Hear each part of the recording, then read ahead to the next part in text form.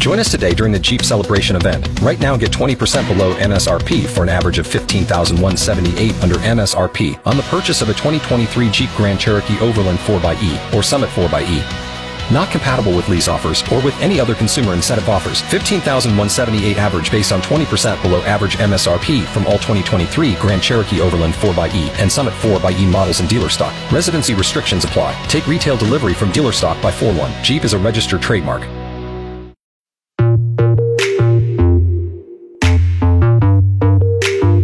Welcome to Season 2 of the Reality Bites podcast. It's Megan and Jay. Before we jump into the new season of 90 Day Fiancé, Jay, I have a question for you. What is it? Could you have any more NFL stuff on your vehicle? I'm guessing that's your car outside, right? That is yes. And it's funny because I never even knew what you drove until I saw all of it. And I was like, oh, that's got to be Jay's car. Go support the team. Yeah, and you are. You're very supportive. How was your weekend? It was not too bad. I don't know if you know this, but I went viral last week. What? You're not on Facebook, I'm are not you? on Facebook. Okay, so I know that because we all share a computer sometimes. There's a common computer. I've never once seen you logged in. Now, our boss leaves his up all the time. I'm always so tempted to. Oh, God. But I posted this picture on Facebook before Halloween, and it has now been shared like 20,000 times. Oh, you showed me the picture. Yeah.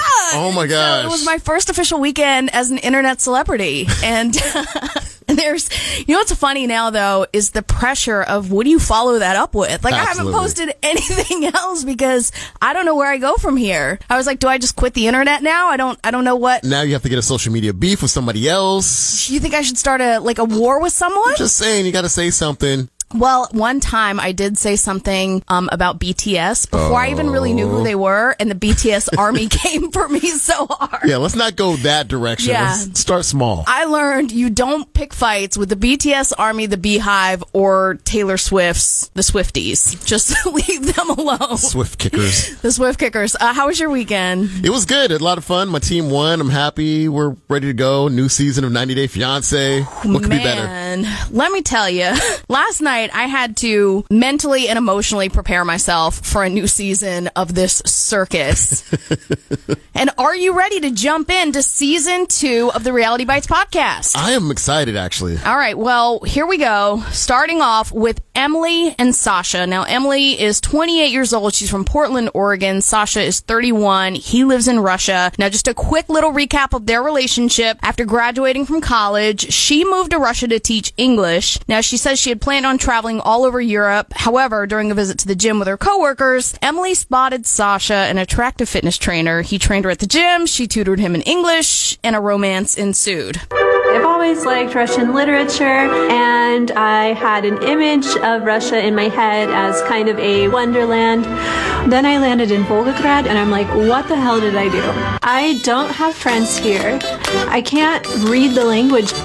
This city looks like it's deteriorating. And it's freezing. At first, things were kind of difficult because Sasha knew very little English, but I'm an English teacher. It's my job. Can you speak slowly, please? One day, we had gotten takeout for dinner.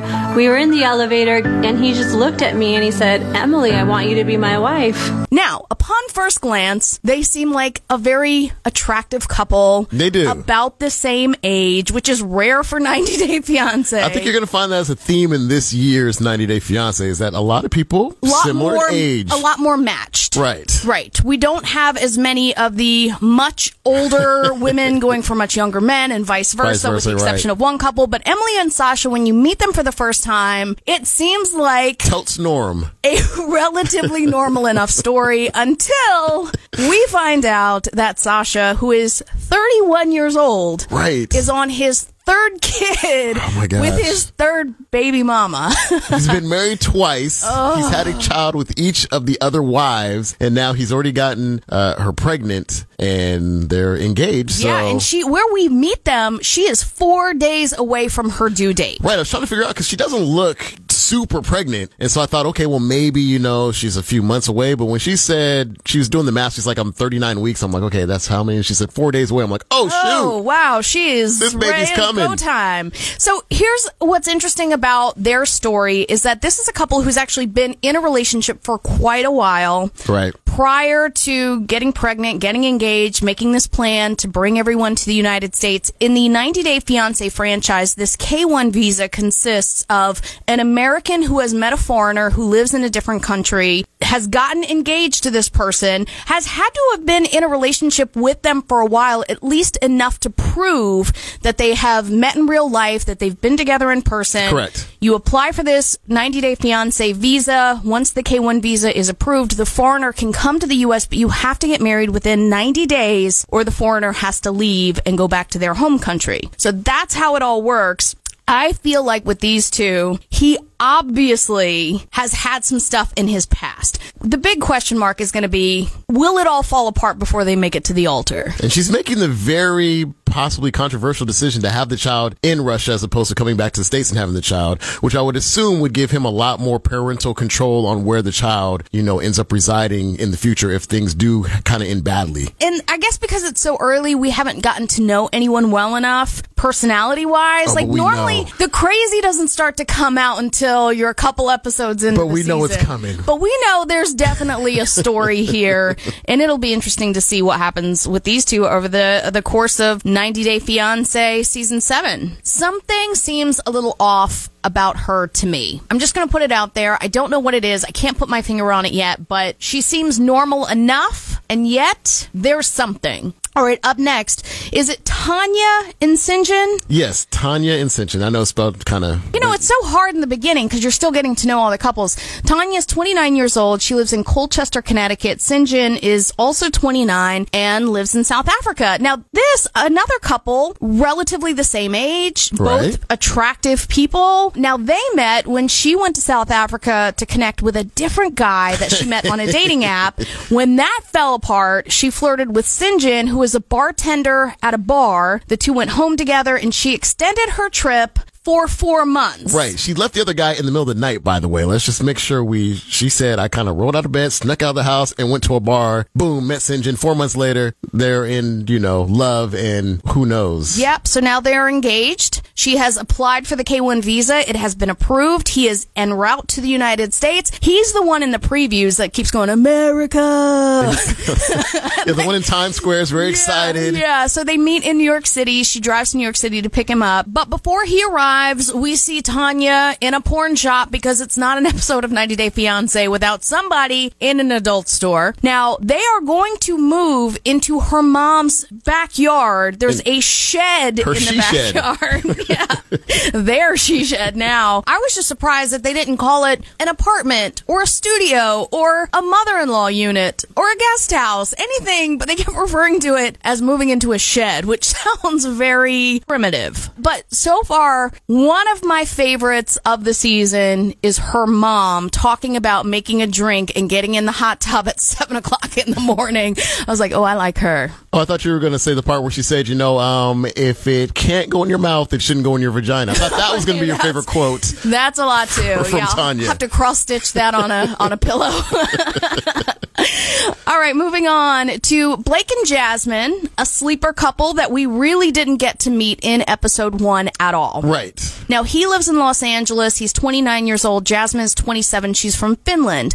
Another couple, relatively the same age. And what's interesting, I think, about these two is that he lives in LA. Now, a common theme here is that a lot of the Americans are from these kind of like podunk, small towns, because there's not much exciting going on where they live. They turn to these foreign international romances as this exciting escape from their boring, mundane life. Now, a guy who lives in LA, bringing a girl to LA might bring up some questions of her motives and what she's really trying to do. So hopefully this is going to be a sleeper couple, kind of like Benjamin and Akini from last season of Before the 90 Days, where we really didn't know much about them in the beginning. It was a good 3 episodes before he even got on a plane to go see her. Exactly. So. But then they wound up being one of the really compelling couples. So with Blake and Jasmine, we don't know yet, but that leads us to another couple we really didn't get to know at all. That's Mike Mike and Natalie. Now, Mike is 34. He's from Sequim, Washington, which I know very well because when I lived in Seattle, you would go to Sequim. It was kind of famous for having these lavender fields. Oh, really? Mm-hmm. And it's beautiful, but it's very small town Washington. Okay. So this is, again, another guy in small town Washington bringing Natalie from the Ukraine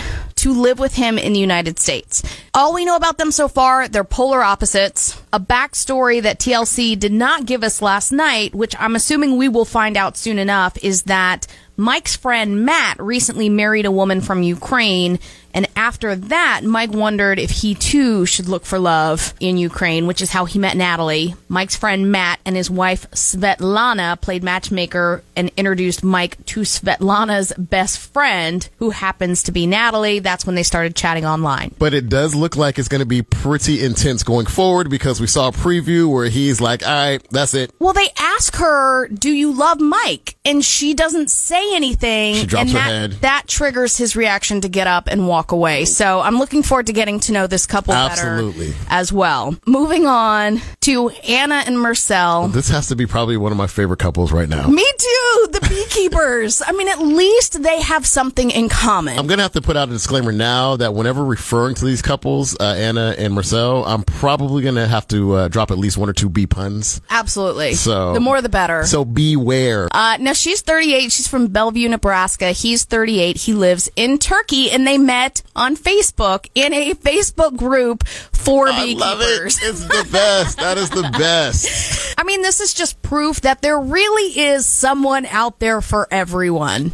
Now, the kicker here is that she's a single mom of 3 kids, and they allude to the fact that he, for whatever reason, does not want his family to find out that she has 3 children. Which has been a kind of a common theme we've seen in both 90 Day Fiancé the other way, 90 Day Fiancé before the 90 days, where some of these, especially gentlemen who are getting attached to these females in America who might have children or siblings or whatever, or not siblings, but children in past relationships, they're keeping it kind of secret from their families because of the close family bonds that they have. And I think he, again, is from Turkey. He's from a Muslim family where it's not always acceptable to get divorced in the first place. Right. So these two, as cute as they are, there is definitely something very odd about him. I did notice they were the first couple that we met on the show last night. Right. That when he lands at the airport, he introduces Anna to this guy named Omar that he just randomly met on his flight. And I don't know if I was reading way too much into it, but I was like, he seems more excited about Omar than he does about Anna. He was like, Omar, come over here. And then he's like, Omar, this is my fiance. It was interesting. He's an interesting character. He is very much going to be a lot of fun, I feel like, so far. It's just what he does, his mannerisms. Big communication barrier between these two, though. And that's where I go, man, some of these Americans have a lot more patience than I do. Because, listen, I can totally understand if there are some things you don't quite get. My best friend was born in Somalia. To this day, there are things that she'll ask me, like, I'll say something that's a common slang term. Right. And she doesn't understand what it means, and then I have to explain it to her. So I do have patience for it, but, like, I don't know if I could ever be in a relationship with someone that I couldn't have a legit conversation with. My name is Mursal. I am from Antalya, Turkey. I am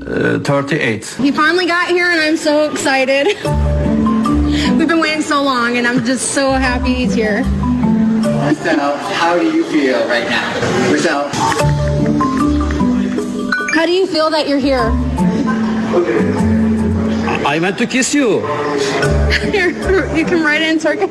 And not had to use Google Translate at all times. Yeah, and not only that, but another common thing that seems to happen is that when there's conflict, the foreigner pretends like they don't understand, and it's just a means of kind of deflecting the situation. So something tells me that there's going to be some of that between these two. I wish I could do that in my relationship with my wife. We get in a fight, no I'm just like, no speaky the English. I no don't know. hablo español. Your wife's like, yeah, you do.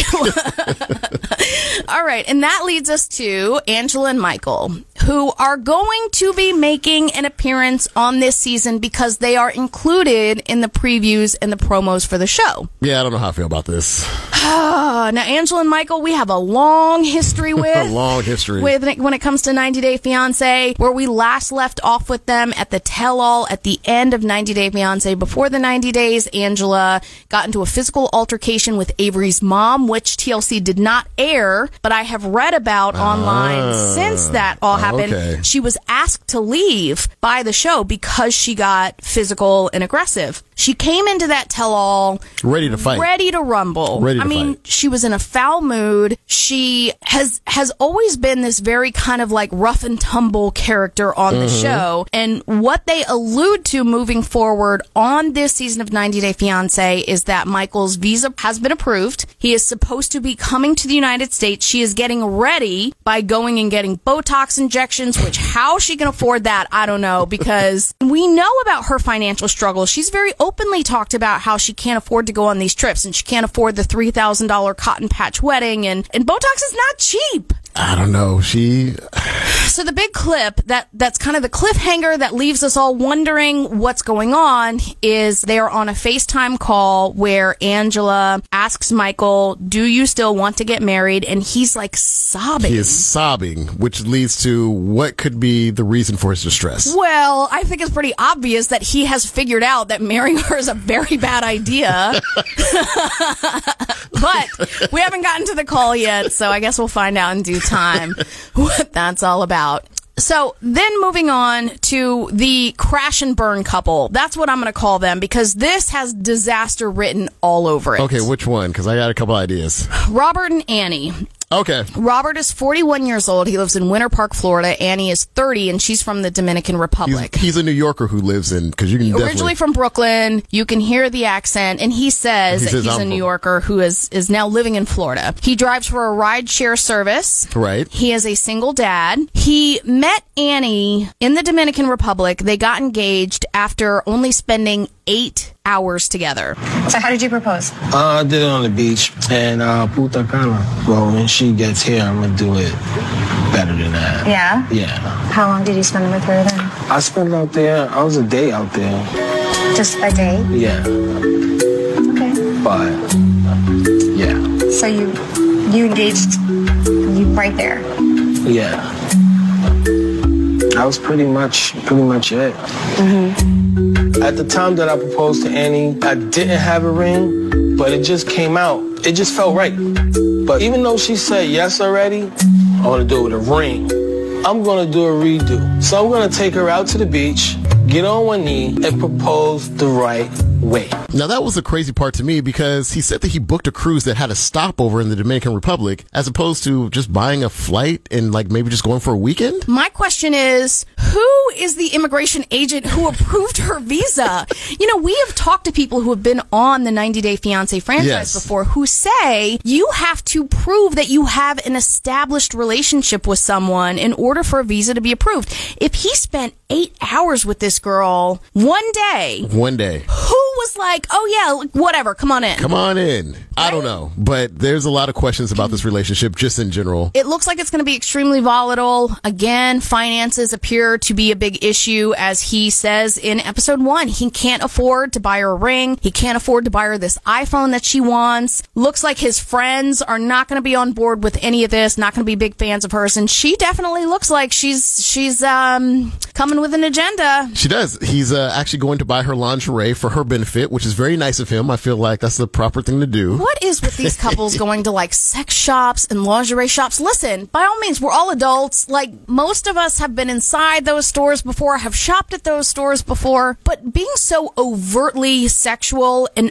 open about it, is that something that the show tries to push you to do, or are you just that proud of being a freak that I think Robert's just that dude. I think he's just that dude where he's like, hey, my girl's got a big old booty and I like to highlight it, so could you point me in the right right direction, please. But while he's there, she's texting him a bunch of angry face emojis, like a bunch of them. And she's mad pissed because she can't get the money that he supposedly had sent to her. Here we go. Another person who cannot afford to be sending money to someone overseas. He has Caesar a small Mac. child. Yes, exactly. He has a small child. He takes care of it. Rideshare service, which don't get me wrong, you can do pretty well doing. I understand that at least people that I've talked to who drive for Uber and Lyft say you can make, $20 an hour, which is way better than minimum wage. It's not a bad way. You get to set your own schedule. He says it allows him to spend more time with his son. So that's a good thing, but it doesn't sound like he's in a position whatsoever to be sending money. Because it didn't seem like he was driving for like Uber Black or anything like that. Like I saw his car and then he was trying to tell us that, I've driven a couple football players and Shaquille O'Neal. And I'm thinking, I don't think Shaquille O'Neal's sitting in the back of your Impala. What was it? It was like, wasn't it? It was like a Malibu or something. It was definitely not a Shaquille O'Neal, like, hey, I'm going to get into this random Uber or Lyft. And Robert's one of those people who, like I said, sadly, there's a kid involved, and I hate that he's about to go through this process, and all of the alarm bells are going off, all of the red flags are there, episode 1, and on the one hand, you want to feel bad for the guy, and then on the other hand, you want to be like, you really don't have anyone to blame but yourself. Well, and to quote Robert, I mean, it's really none of our business. That's exactly right. And there is no way to know, because he says, he is right. They've spent 8 hours together in person. It might work, it might not. But there is no way to know when you enter into a new relationship. There's always a risk involved. There's no way to know what's going to work out, as well as you think you may know someone or not know someone. I agree with you absolutely on that. I just think that he's a little, naive if he thinks it's none of our business when he's doing it to be on the show. That's all I'm saying. Why didn't he go back several times? Because as far as we know, they've only spent 8 hours together in person, right? That's what I'm saying. My whole crux of my suspicion about this situation, not suspicion like the Caesar situation, just his mindset and his thinking is that he said he booked a cruise so that he could have a stopover in the Dominican so he could spend the day with her. Again, if you can book a cruise, which aren't, they're not very cheap, why couldn't you find a cheap flight from Florida to the Dominican to spend a weekend? I have a bad feeling about this couple. Do not think it's going to last. But we shall see. Last but not least, our May-December romance. Oh, yeah. There's got to be one on the show. There's got to be one. There's got to be one. Michael is 41 years old. He lives in Greenwich, Connecticut, which is a very affluent community. Right. And he is engaged to Juliana, a 23-year-old Brazilian. Now, Michael says he met Juliana on a big yacht party that a friend of his was throwing in Croatia. He went out of his way to make sure we knew that there were a lot of celebrities there, which I'm so glad he mentioned because I would not have been as impressed otherwise. And then he says that he was amazed to find out that Juliana was only 20 years old. Like, that's so weird. I'm on this yacht. She looks like she's 15. I'm on this yacht with a bunch of other rich people, and we bring in models, and what? She's young? She's only 20? That's so weird. That is shocking, Michael. Very shocking. Now, Michael's kids, breakout stars of the season already. They're awesome. How do you think your mom feels about Juliana? I think I don't think she necessarily feels like not liking that, but I think it's a sort of unusual circumstance. I think she's okay with Juliana because she's not as much as like a stepmom. She's more like one of us, kind of. Yeah.